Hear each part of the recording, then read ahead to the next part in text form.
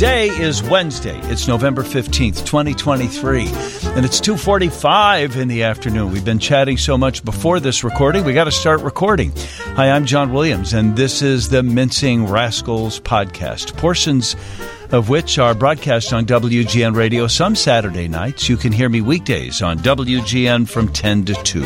I'm Austin Berg from the Illinois Policy Institute, and you can listen to my podcast, America's Talking. I'm Marge Halperin, a political commentator, writer, activist, and strategist. I'm Kate Plies, former Chicago reporter, current proprietor of the strange website Roseland Chicago 1972. I'm Eric Zorn, the proprietor of the Picayune Sentinel, your home on Substack for Chicago-based punditry and comedy.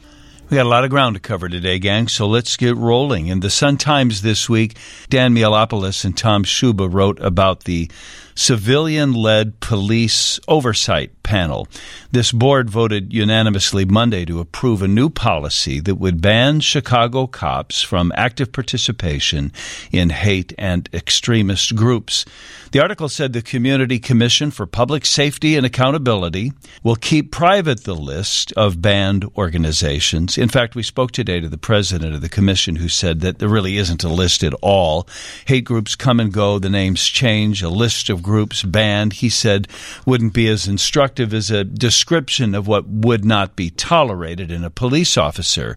In general, he said officers cannot be part of organizations that use force to deny others' rights, achieve ideological goals, or advocate for systemic, illegal prejudice, oppression, or discrimination. The policy will prohibit officers from being members of groups that seek to overthrow, destroy, or alter the form of government of the United States by unconstitutional means. The panel won't determine the fate of officers so charged. A judge likely would do that. We're told, though, that it will beef up the language to which officers will be held accountable. And I must tell you, my listening and texting audience was skeptical about this.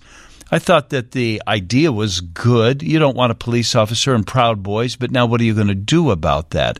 But my listeners said things like, what about some religions? There are anti-LGBTQ religions. Somebody said, what about freedom of association? Who decides what is hate? What about firemen and lawmakers and other city officials? Should not they be held so accountable? And someone said, are defund police groups hate groups?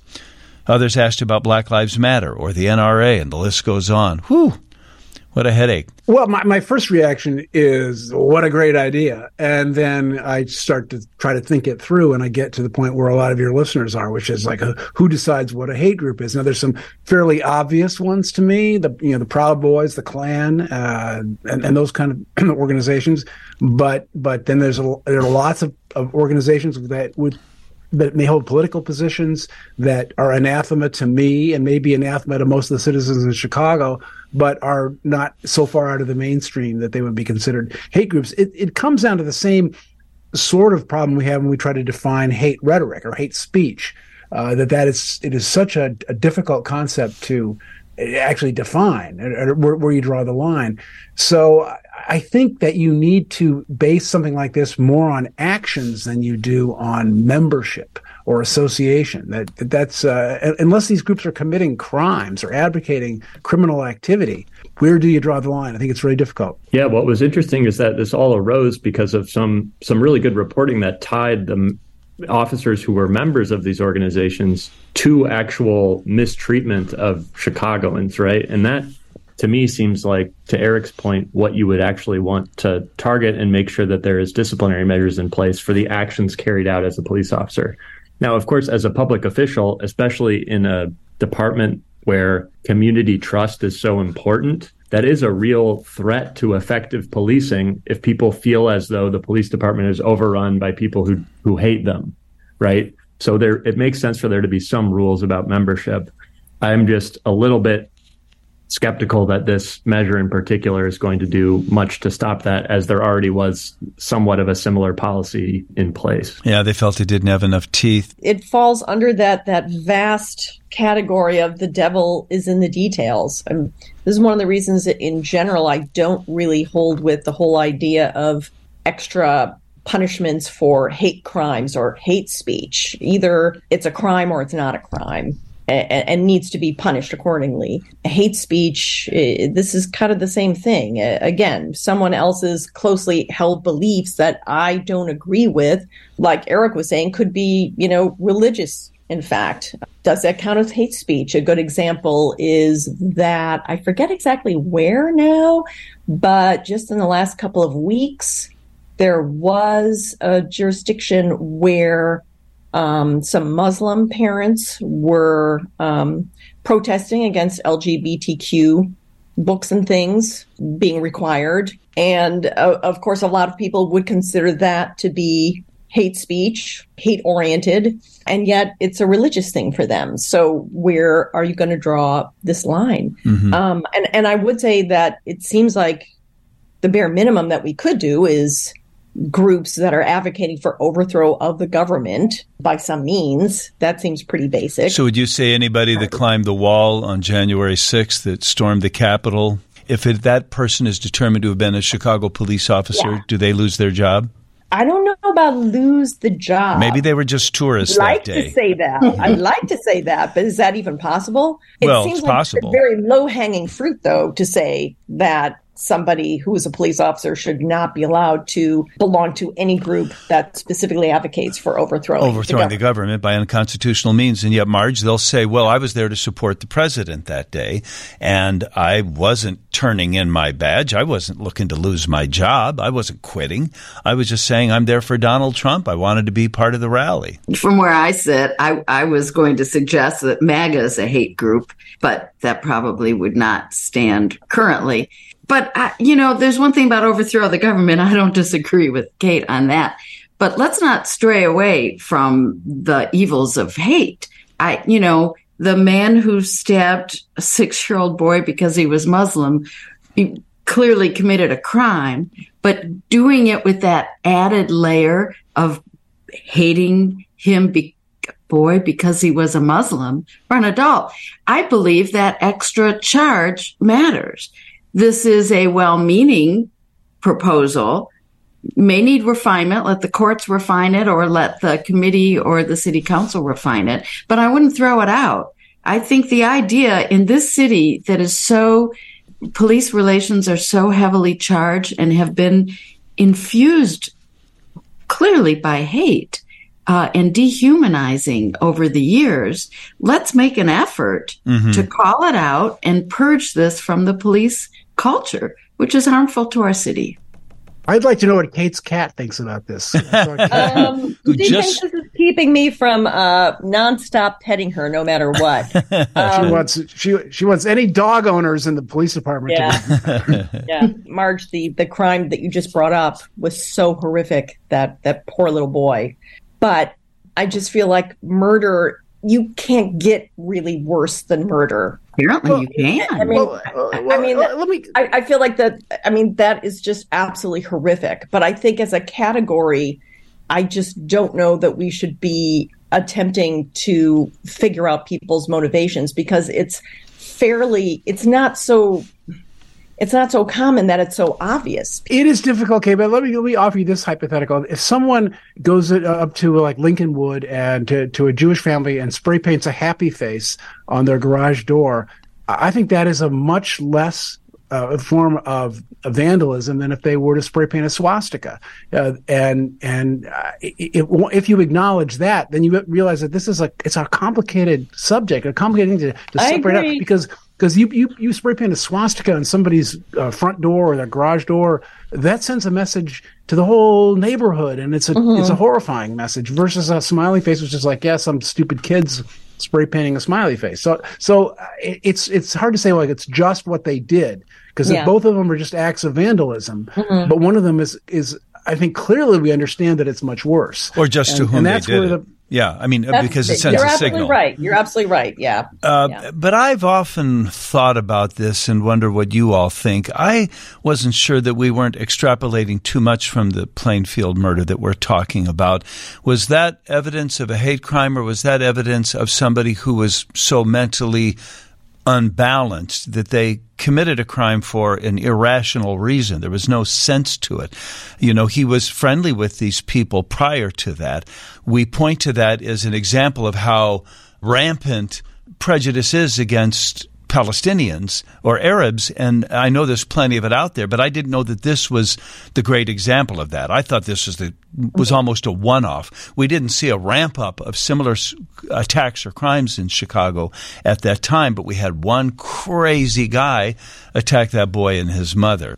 There are many crimes that could only be committed by somebody who's mentally imbalanced. But that's a different filter for the courts to decide, I think. And about the decision on these groups that police officers can or can't be part of, to me it's sort of like that definition of pornography. I can't exactly define it, but I recognize it when I see it.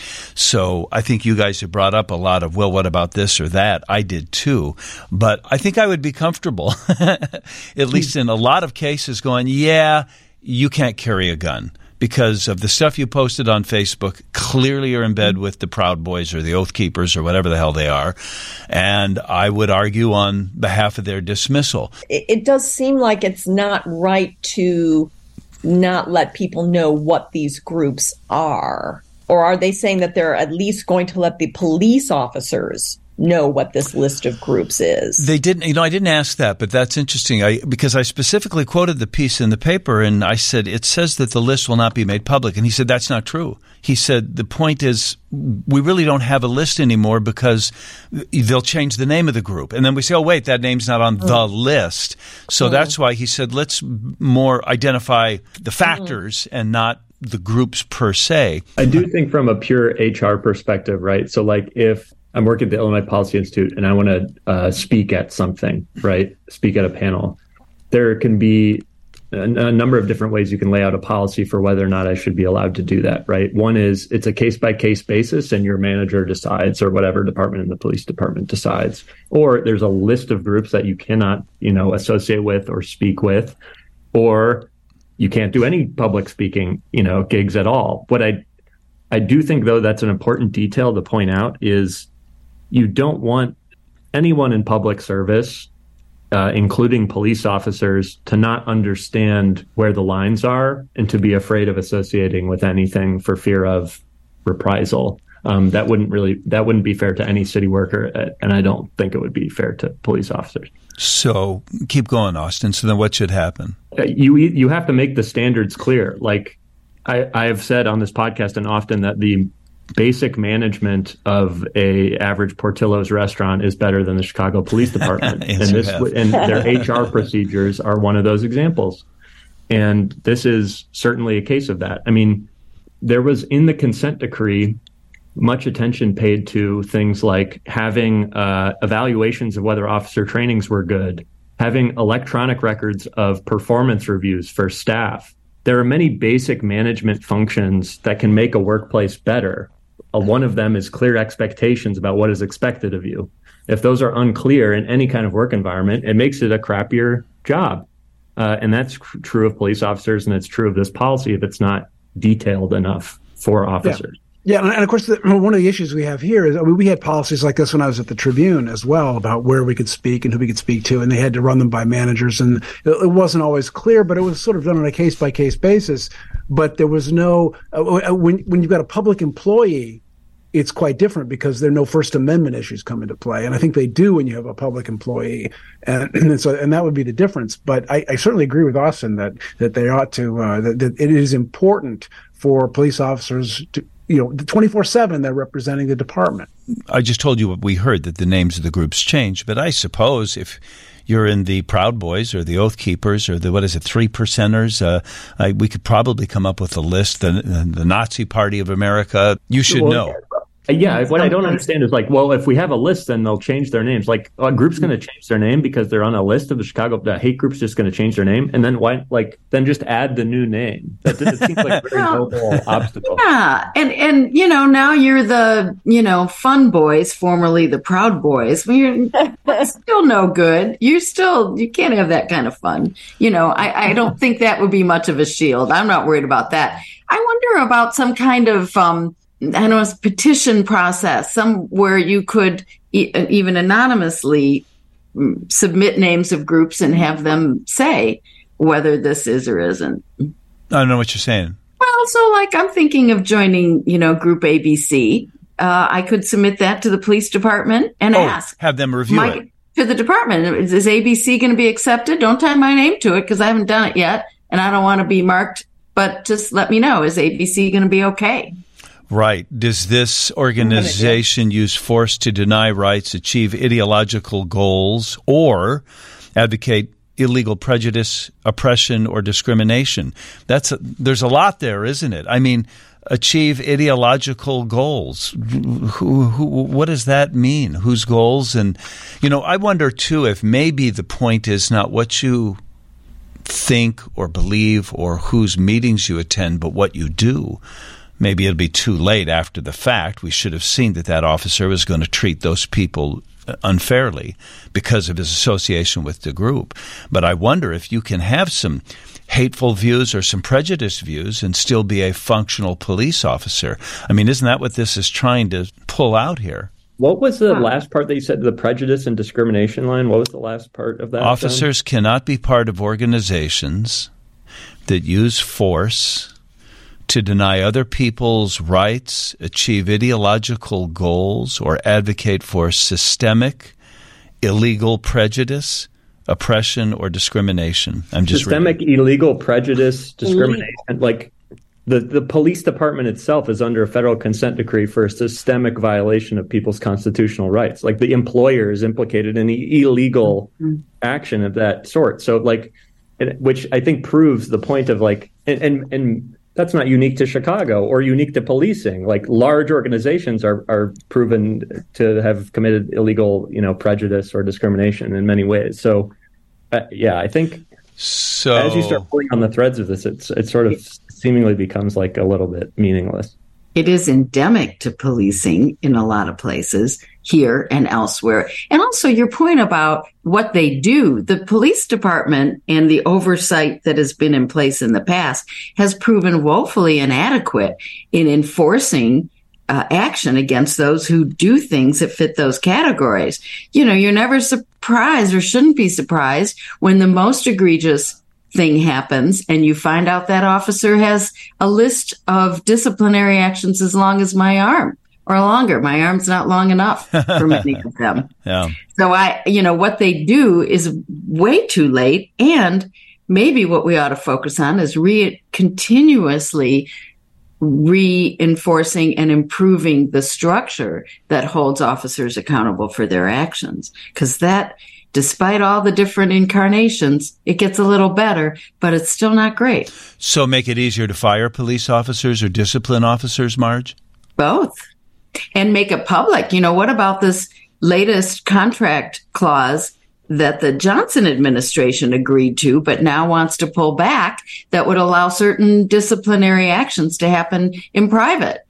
The whole problem with the police department has been a lack of transparency around discipline. So you could set up all these new criteria, clubs and organizations, but are we going to know when somebody violates it and the discipline that happens because they do? Because without that, this doesn't make any difference. This commission that passed this sort of policy change is a new thing, and it was started in the name of greater oversight and transparency and democracy. But what's happened is now we have like 3 or 4, including the city council committees, different bodies that are supposed to somehow be accountable for police discipline. Yeah.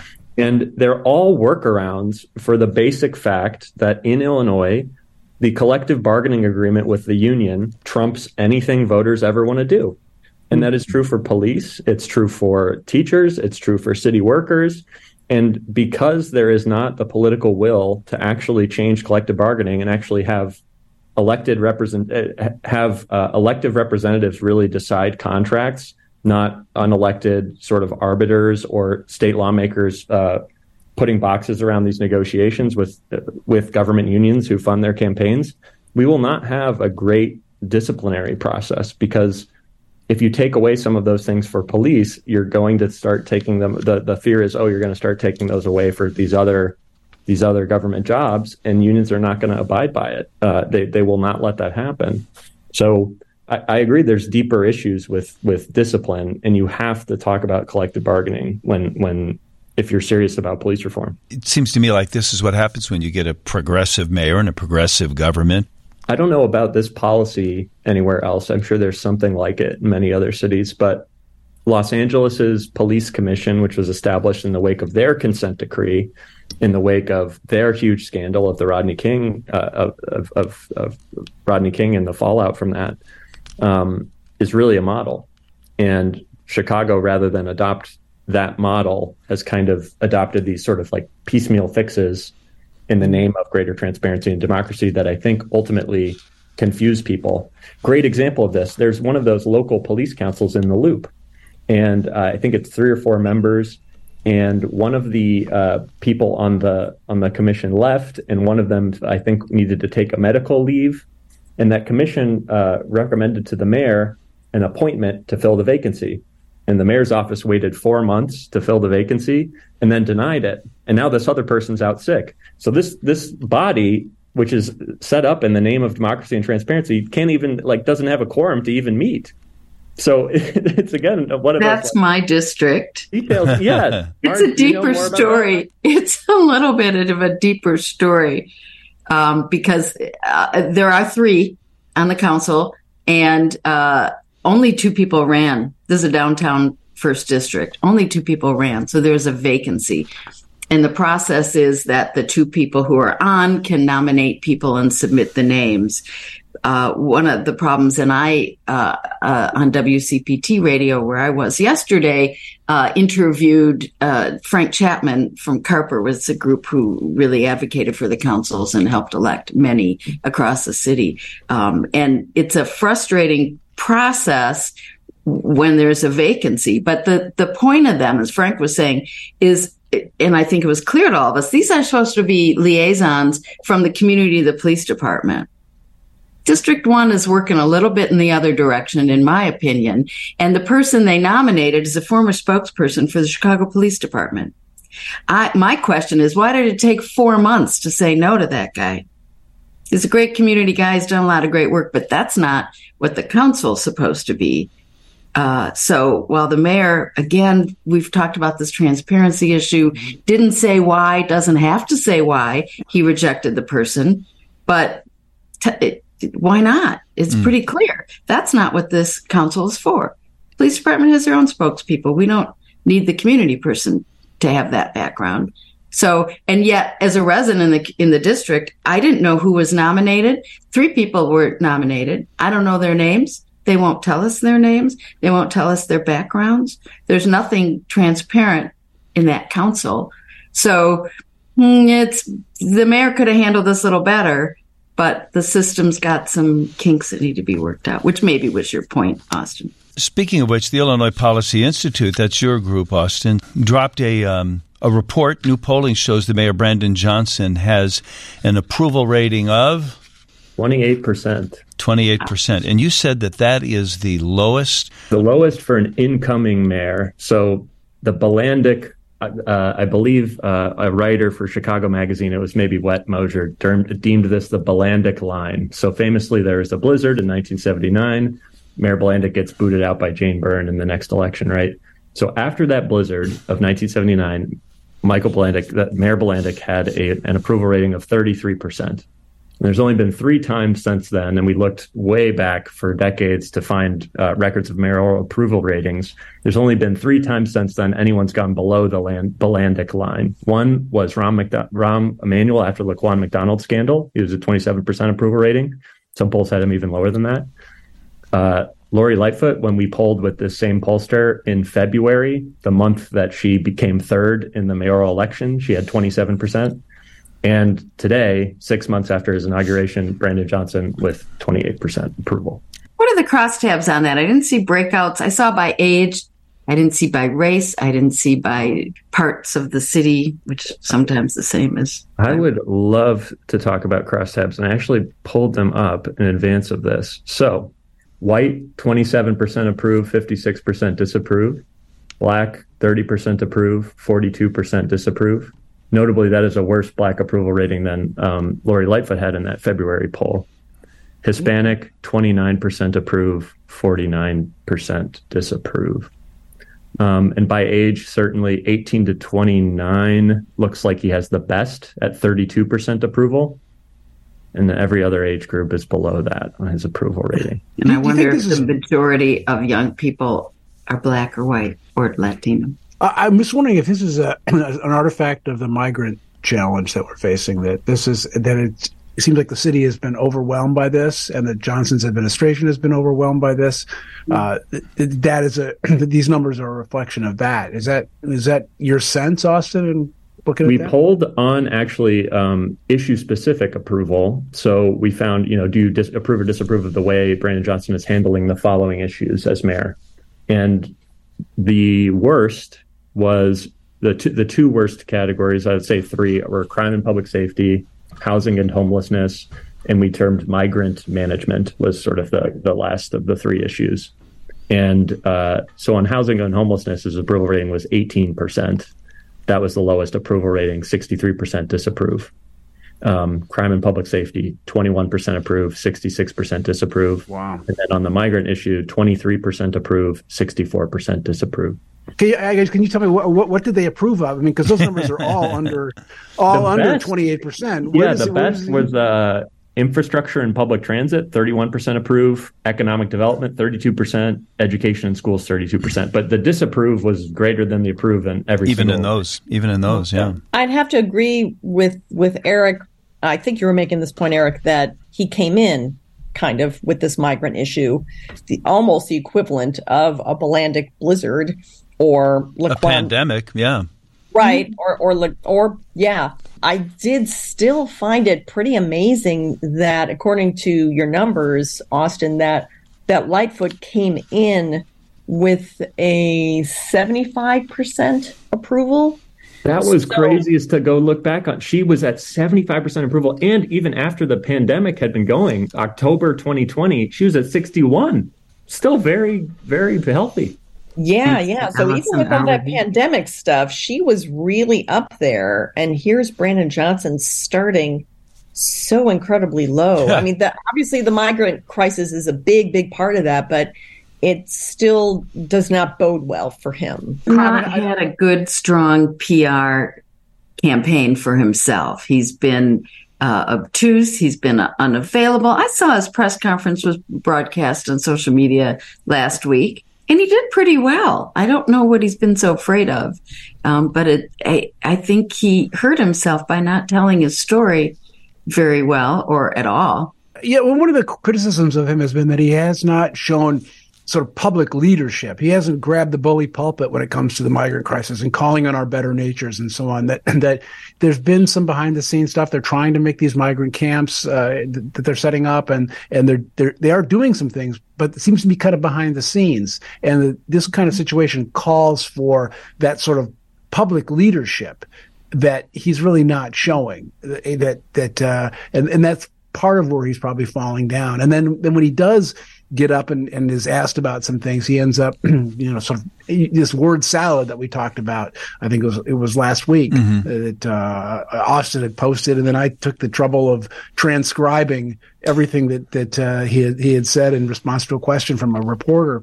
And you just read it and go like, what is this guy doing? He doesn't know how to rally the troops or defend himself. He just kind of was babbling.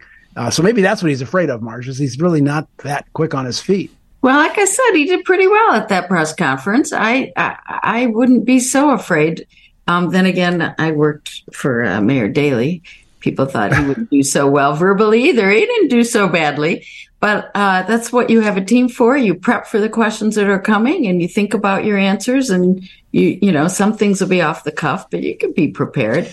But I think your point's a good one, Eric. Has he toured the police districts or shelters? Have we seen him with migrants? Have we seen him over on the Eisenhower talking or at the site that Alderman Conway is so concerned about? Has he been to the homeless sites? Has he been in the community with cameras following him? It's a PR stunt. I'm a PR person, but I think sometimes those things are illuminating. And let's see his personality, because he's a very charismatic guy.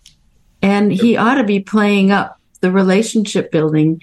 And I think that's part of leadership. I saw some photos in the Tribune of him touring a police station just today. I saw those photos. And so I know it's happened at least once. But I remind people, during COVID, the extent to which Allison Arwady and the mayor were available on a daily or at the very least weekly basis to talk about that crisis, compared to Brandon Johnson hired a deputy mayor of immigrant, migrant, and refugee rights, and her name is Beatrice Ponce de Leon. Has she given, how many press conferences has that person given on the biggest, I think what everyone would agree is sort of the biggest issue of the city?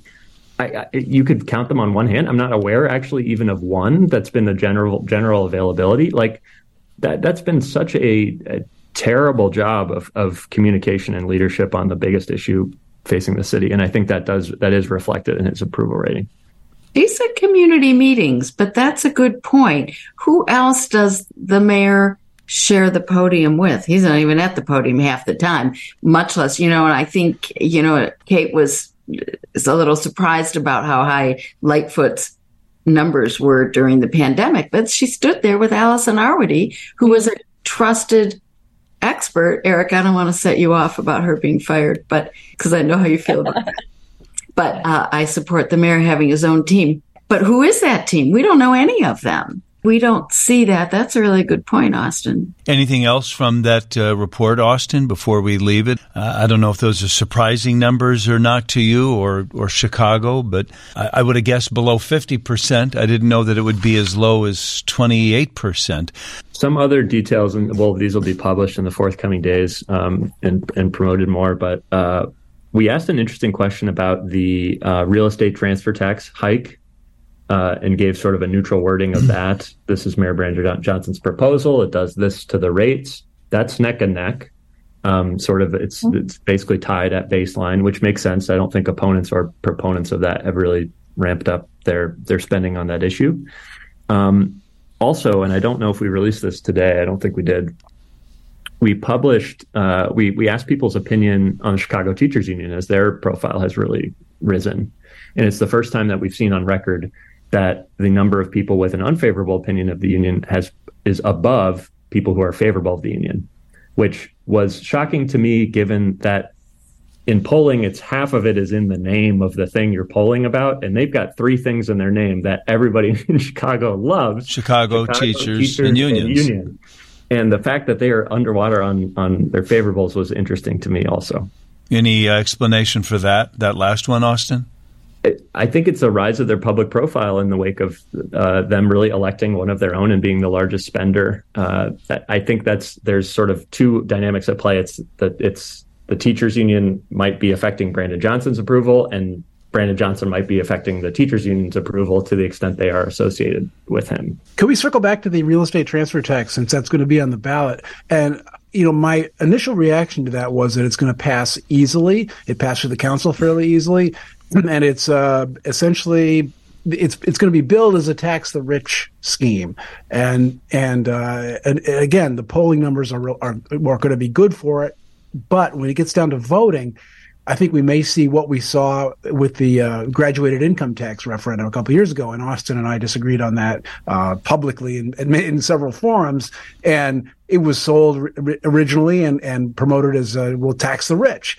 And ultimately, when people sat down to vote and they listened to the arguments on both sides, they rejected that. And I'm wondering if that's going to happen here. If when the arguments come out, it's going to say, well, yeah, this is sold as a mansion tax and taxing the rich, but actually it's going to trickle down to everybody else because they're going to have to pay higher rents. And so this idea that it's going to help the homeless is a little bit vague. And I'm just guessing that we may see the same phenomenon play out, which is that this idea sounds good to a lot of people, and then when they get down and the arguments are thrust at them in these campaigns, and Austin goes on the stump and starts trying to thrash me in a debate about it, that they go, well, maybe this isn't such a good idea. Well, what is your opinion about it, Eric? The idea that there are a couple of thresholds. One is $1 million, and below that, they're going to say that you're transfer tax goes down. I'm skeptical of it. I think we do need the money for homeless services, and that's a good idea.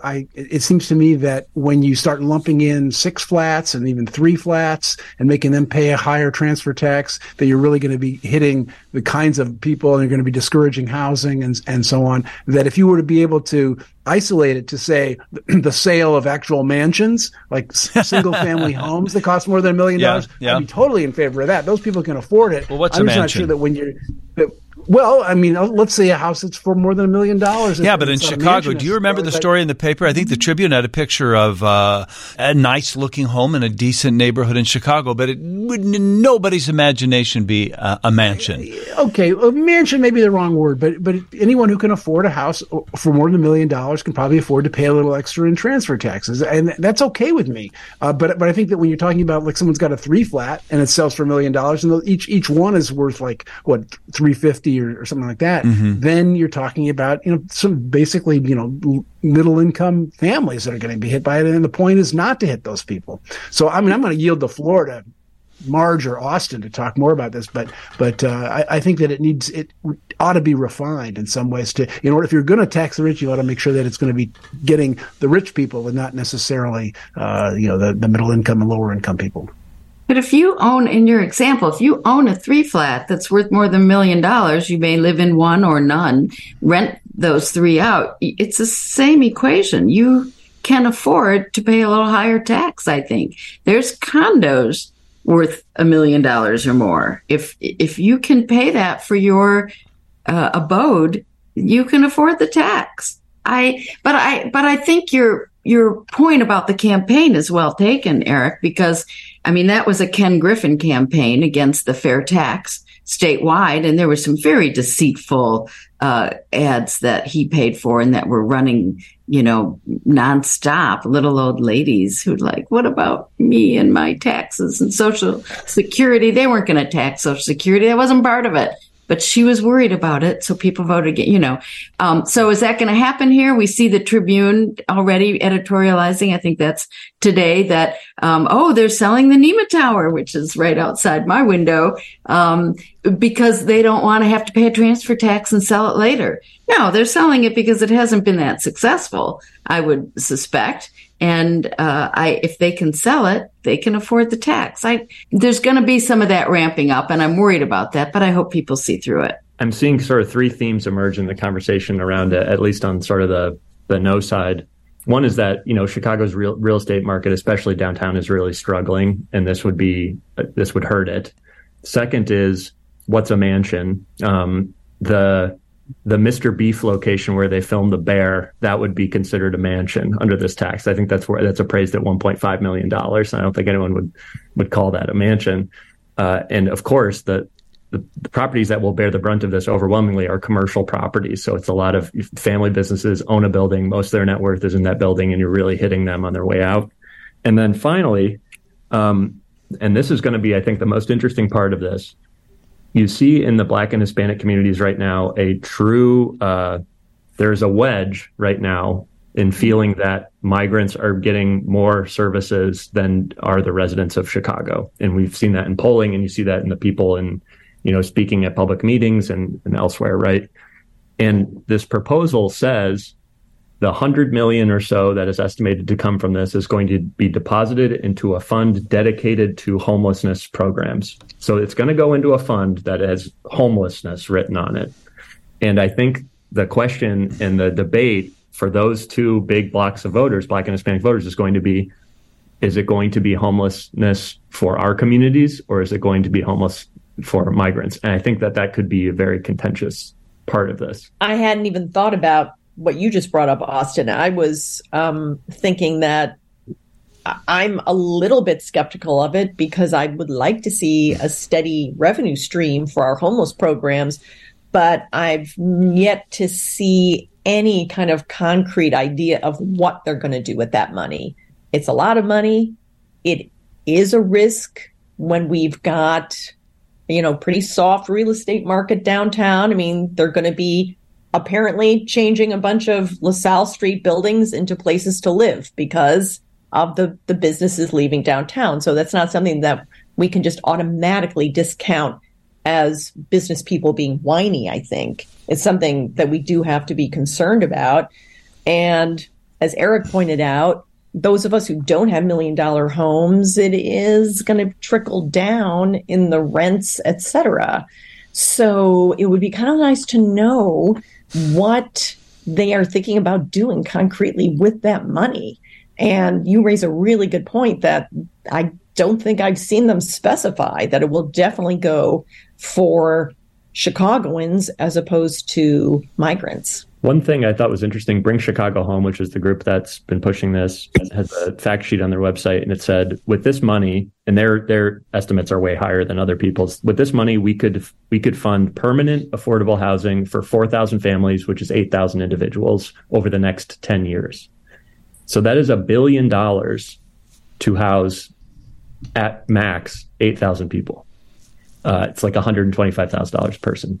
You'd be better off just giving those people rent checks. They could afford a very nice place with that. So I think that's going to be another thing of just the city's fiscal, the city's spending generally. Right now, the city has only spent 15% of the federal money allocated for homelessness. There's a great Sun-Times story on this. The city currently gives $75 million in just fund money every year to aldermen to do whatever they want in the form of menu money. How about we sweep all of that into homelessness if homelessness is such a big issue instead of hitting small business owners, right? Why should they get $75 million a year to spend in their wards? Oh, it's because the mayor buys votes with that money. Like, let's be realistic about like a whole of government approach. How about everybody make sacrifices for homelessness funding? Trying to think of what Brandon Johnson would be saying about all of this right now. I've talked to him, I think, once about this. He hasn't been that available since the election, but I know he's addressed that. And I think he said that things like, what Eric, any of you, what would you imagine Brandon Johnson would be saying right now to justify or to push back on this, that the businesses in Chicago benefit from being in Chicago and it's their turn to pay a higher percentage, a share for the better treatment of people who aren't so fortunate? I mean, is that the logic of this? How do you justify this? This is not a 10% tax, The talk about higher taxes is it's a meme, it's a catchphrase, but he's actually lowering the taxes on homes under $1 million. There is a tax already. It's 0.75%. It will go down to 0.6% under $1 million, 2% for $1 million to $1.5 million. Right. So it is an increase, but it's still not, on $1 million, 2% is not going to break a commercial or entity, I wouldn't think. Then over $1.5 million, it's 3%. So, this is not everybody's screaming can't raise taxes. It's not a jolt. It's an increase, but not a jolt. And the city does not have enough money to do the things that need to be done. It has to come from somewhere. It is a progressive tax in that the first $1 million is taxed at a certain rate, and then the next increment is taxed at the higher rate, and so on. It's not like as soon as you go $1 over $1 million, all of a sudden it jumps up.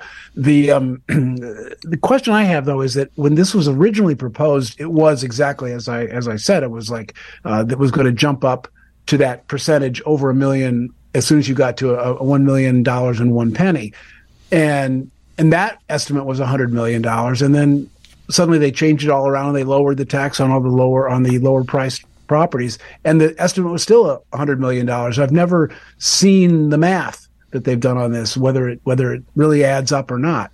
And this is the kind of thing that's going to come out in this referendum, certainly the campaign. That was unclear too. Maybe you all have an answer to this, but will the buyers and sellers both then pay? It seemed to me like when we were talking about it, it wasn't clear if some of the people who are buying homes that cost less than $1 million, and therein lies a lot of savings for the sellers. Are the buyers going to pick up a percent of what was lost there? I don't know if that question makes sense, but I have the answer for you. Okay. I literally wrote this down yesterday, and I want to make sure I get it right. This has been nagging me ever since they proposed it, and I never got a good answer. These will be paid by the buyer. So transfer taxes have a seller's portion and a buyer's portion. But I think people distinguishing it on those lines are kind of splitting hairs, because ultimately, if it's on the buyer side, you're taking that into account when you're bidding on the house. Like ultimately, the seller kind of, like, both sides kind of pay it.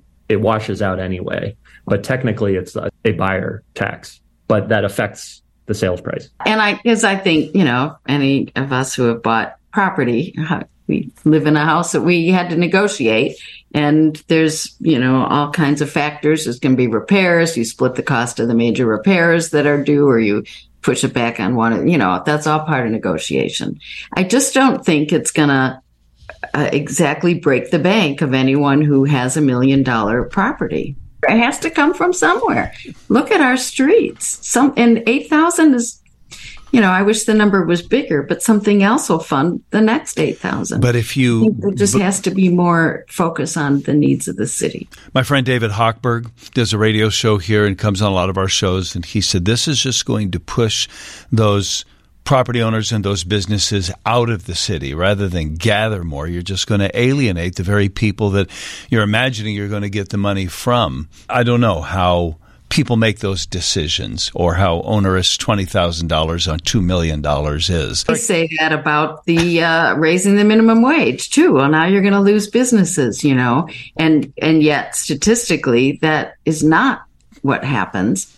That people have more employment security, employee security, if that's the right phrase. That is stable workforce. People give them more sick days and they're more productive. There's always this outcry.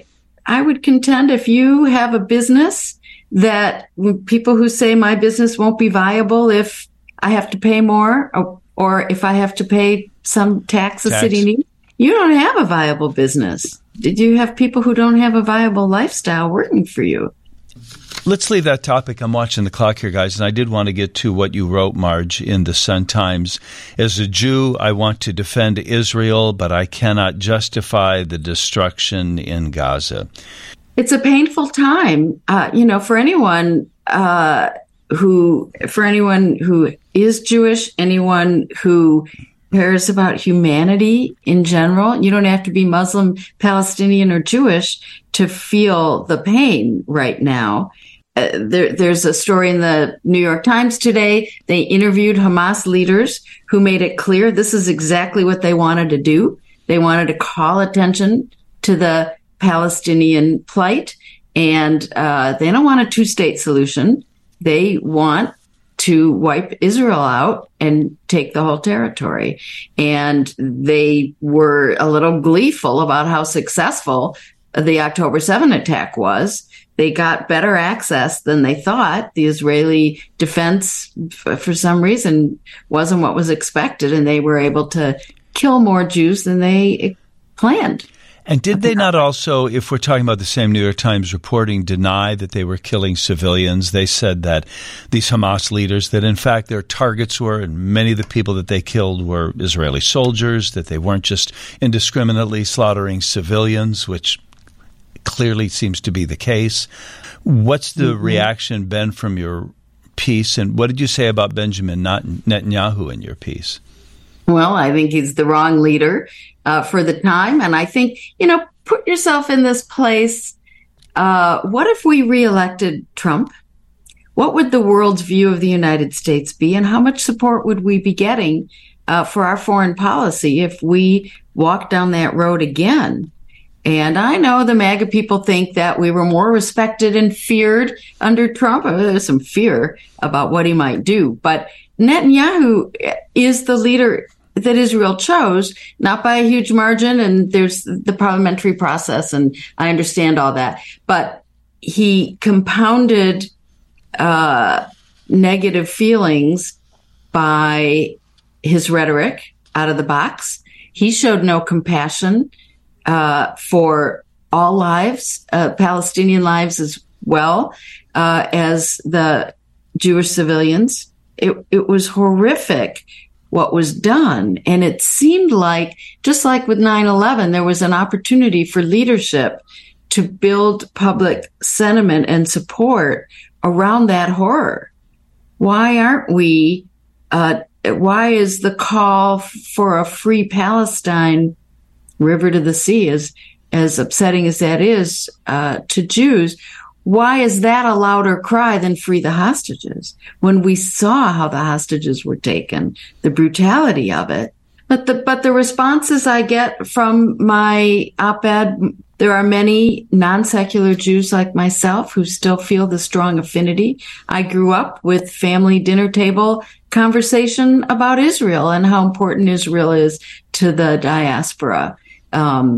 And could we go someday? My mother always wanted to go, never did. My children went and fulfilled something that mattered to my mother. And that's deep in me, though I don't go to synagogue services. Mm-hmm. And if I did, it would be humanistic because I see myself leading with those values. And I got a lot of supportive comments, but also those who believe that a ceasefire is harmful to Israel. It's a conundrum. If I had a good answer for this, I wouldn't be the only one who had it, and we would be at peace. It's obviously, so challenging and so fraught with emotion. But there's intentional anti-Semitism right now, but there's that unintentional, casual comments about river to the sea or Palestinian freedom. I support a two-state solution, but there's a lot of unintentional hurt in this country and around the world as anti-Semitism rises and as Israel leads with a bombardment that's painful to watch and hard to support. Well, it's possible to make statements in support of the people of Palestine without being anti-Semitic. Absolutely. I think I just made one. Trust me, I'm not disagreeing with you, but that's, yeah. I watch all these rallies on TV, and I think I support the people who are rallying around the Israeli cause, and then I support the people that are rallying around the Palestinian cause, and then I find myself getting angry at the people that are rallying around the Israeli cause, and then I get mad at the people that are rallying around the Palestinian cause. I probably shouldn't say Palestinians so much as that gets conflated with Hamas, and that kind of muddies my point. But I guess just watching TV these days, I feel myself torn. Don't throw that off as a side comment, because the Palestinian people, I think, have a righteous cause. And I think the Israeli people do too. I don't like the Israeli leadership. Hamas is frightening, and I don't like the leadership of either contingent, but I want the people of both to have what they deserve. It's such a conundrum for people just like you, Marge. One of my very best friends is just like you. She's progressively, culturally Jewish, was actually recently president of her Reform Temple, and she got a ticket to go to the march, but ended up not going because even though she obviously supports Israel, she is so conflicted, obviously, about Western Bank settlements and whether there should be this attack in Gaza to begin with, that she just couldn't quite bring herself to even go, even after buying the ticket. It's really tough. The anti-Semitism is real, internationally, and nationally, and locally. Mm-hmm. The thing is that it's almost impossible to have much of an opinion on this issue without really getting heavily criticized from the other side, whatever that might be, other than something really anodyne like, boy, I wish the killing would stop, and that they could find peace.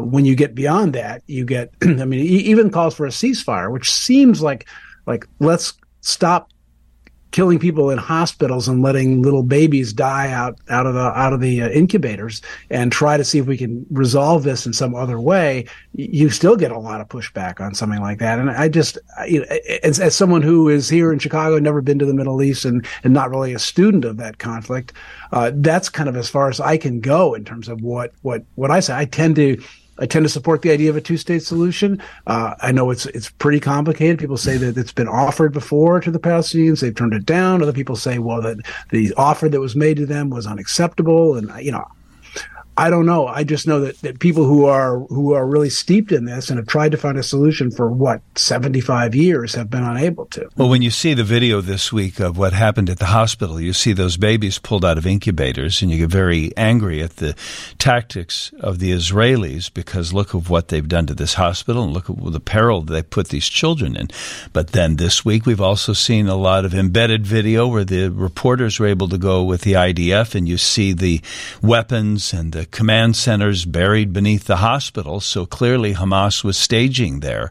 So, okay, now how do we score the siege of the hospital then? I can't even make up my mind about the whole question of the ceasefire. I would never get in anyone's face about it one way or the other, because it's so hard to say. But the people who are arguing that Israel is correct in not doing a ceasefire, I understand their argument that it does give a terrorist group, Hamas, valuable time to regroup, and could end up simply lengthening the whole conflict and thus costing even more lives down the line by giving them the opportunity to shoot off more rockets, regroup so that they can perform more terrorist attacks. As you know, the Hamas leader last week, specifically when he was interviewed, said that they want to keep doing as many October 7th style attacks as they can. He specifically said over and over again. So it's hard for me to argue that Israel does not need to completely eradicate them. And then you come back to babies being pulled out of incubators. I'm going to take us then just to one last thing. The funding bill that passed the Congress, the House, by a vote of 336 to 95, passed a bill to fund the government in sort of two tranches, pushed by Speaker Mike Johnson. The Democrats voted for it, and many Republicans voted for it. And it will not include aid to Israel, as I understand it, or Ukraine. Doesn't it remind you of the very bill that led to Kevin McCarthy's ouster? And don't you get the feeling that Mike Johnson would have been one of those guys who would have voted against this sort of thing when Kevin McCarthy put it up, but now that he had to figure out a way, he's come up with something very similar to what McCarthy would have done. Eric, I seem to keep starting with you here, but I haven't heard from you in a couple of minutes. What was your thought about that? You didn't hear from Austin about Israel, I know. See, he kept quiet about that. Well, Austin, was there anything else you wanted to say about that round of conversation? I think Marge is right that Netanyahu and his administration has undermined the credibility of the Israeli government in only going after Hamas. And you see officials, not just like crazy people on the street where it's like we interviewed some random Trump supporter in Mississippi and they said something crazy, right? You see officials in the government calling to erase Gaza or nuke it or mass extermination, right? And the reality is that you've had 40 days of war, right? I think today is probably the 40th day. There have been, I think, 100 UN workers killed. There's more than 11,000 Palestinians killed, including more than, around half of those being children. But few, not none, few Hamas fighters captured and low numbers eliminated. At a certain point, that kind of indiscriminate killing fuels hate toward Israel around the world. I think ultimately that is Hamas's goal. So in my opinion, it has only played into the hands of Hamas, both the rhetoric and now increasingly the actions of the Israeli government. So Netanyahu walked right into it. Yeah. And it's not as though that's a new thing. I mean, he has had that rhetoric for a long time. And I think this is now different because we live in a world where there are 1 billion Muslim people on social media, for example. And it can seem crass and cynical and cold to talk about what the PR or communications kind of battle that's happening right now. But that is increasingly how actual wars play out. And that is a war that Israel, I don't think, is winning. And I think it will cause though that rhetoric and action will cause a shift in that, and perhaps a permanent one.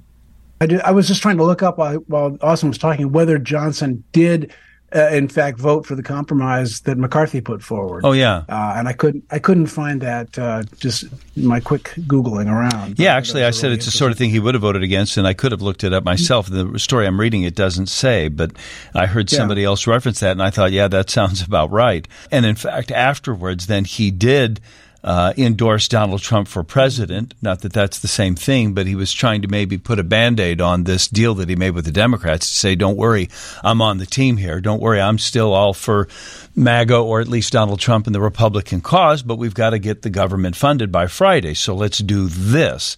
Well, I did see some reporting that there are some heavily conservative members of the House who are inclined to give him a pass this time because he's new and this is an urgent situation. I'm not sure exactly why they're giving him a pass, given that they didn't give McCarthy a pass, but maybe they trust his conservative bona fides more than they trust McCarthy's. Weren't they already mad at McCarthy? He'd already had these run-ins, physical or not, based on the physical one this week. Yeah. But I think that he'd built up a lot of animosity and they were gleeful about not giving him a pass, I think. But Johnson is new. But I would just point out, just stop and think about the root of this whole issue and conversation is that the evil thing that they have been doing is bipartisanship. And I don't understand because statistically, everybody wants Congress to get along and be productive. I don't know if you pulled on that, Austin, but other people have pulled on it. And that is what the voters want. They want a productive Congress. They want people to work more congenially across the aisle. And yet that's what will get you fired as a GOP speaker, because how dare you work with Democrats? And they say that. And we all go, oh, yeah, that's going to cost him. And this is only a temporary fix, right? I mean, the two separate dates now are January 19th, which isn't that far away, and February 2nd, and then they're going to have to find still more funding to keep the government running. So maybe they've kicked the can down the road, but only for a very short period of time.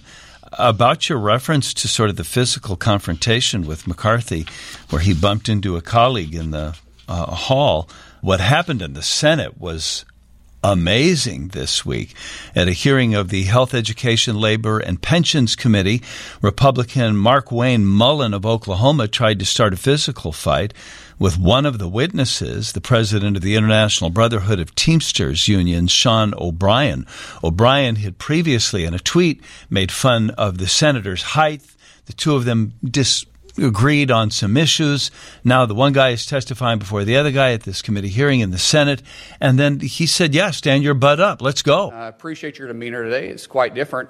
But after you left here, you got pretty excited about the keyboard. In fact, you tweeted at me 1, 2, 3, 4, 5 times. And let me read what the last one said. It said, greedy CEO who pretends like he's self-made. Sir, I wish he was in the truck with me when I was building my plumbing company. Myself and my wife was running the office because I sure remember working pretty hard and long hours. Pretends like he's self-made. What a clown. Fraud. Always has been, always will be. Quit the tough guy act in these Senate hearings. You know where to find me. Any place, any time, cowboy. Sir, this is a time, this is a place. If you want to run your mouth, we can be two consenting adults. We can finish it here. Okay, that's fine. Perfect. You want to do it now? I'd love to do it right now. Well, stand your butt up then. You stand your butt up. Oh, hold on. Oh, stop it.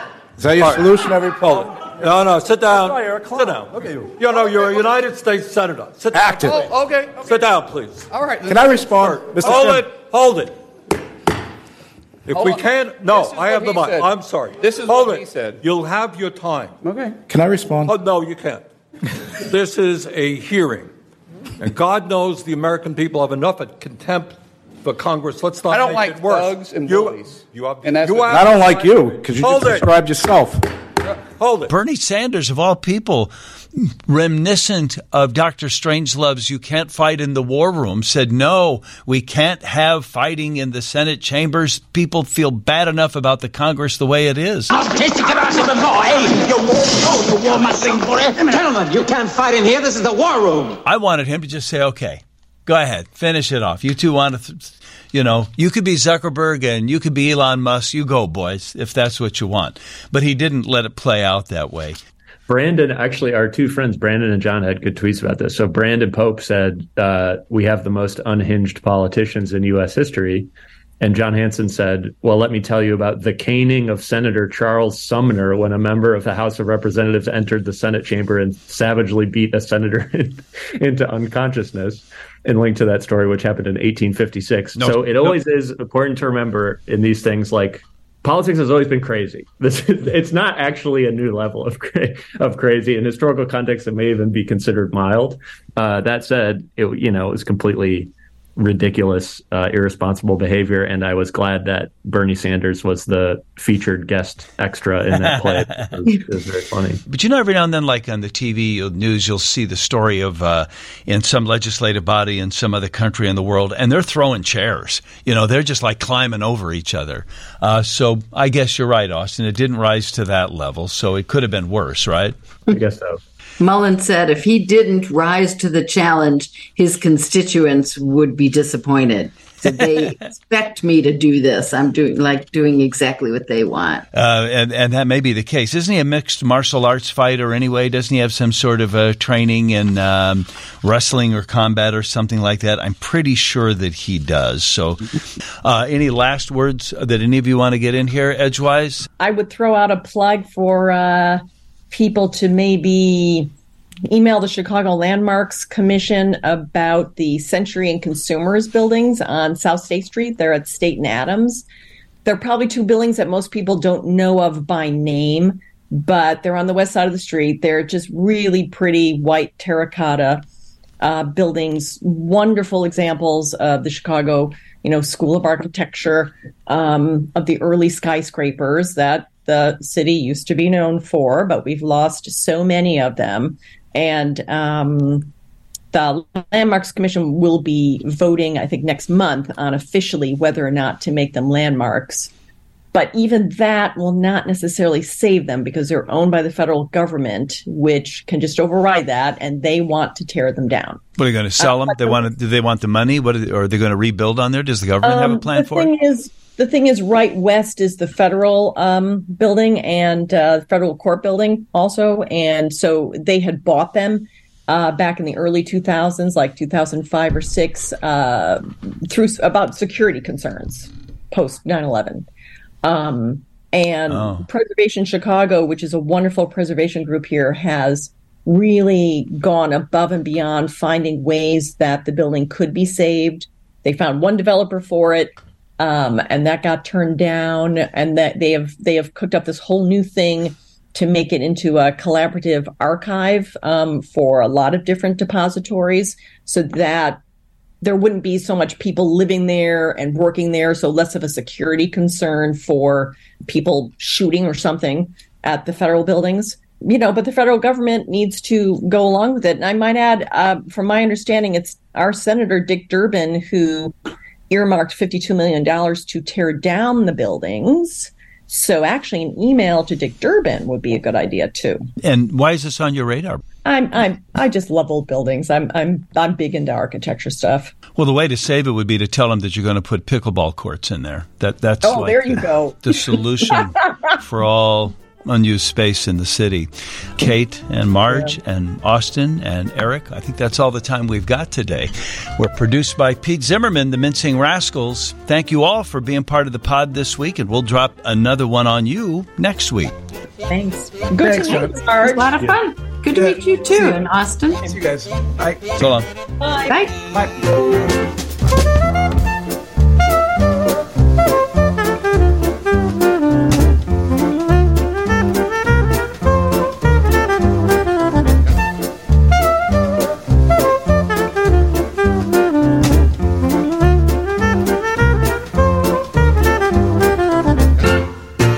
Subscribe to the Mincing Rascals podcast on iTunes or the Google Play Music Store. You can now also follow us on Spotify, or you can keep listening online at WGNradio.com.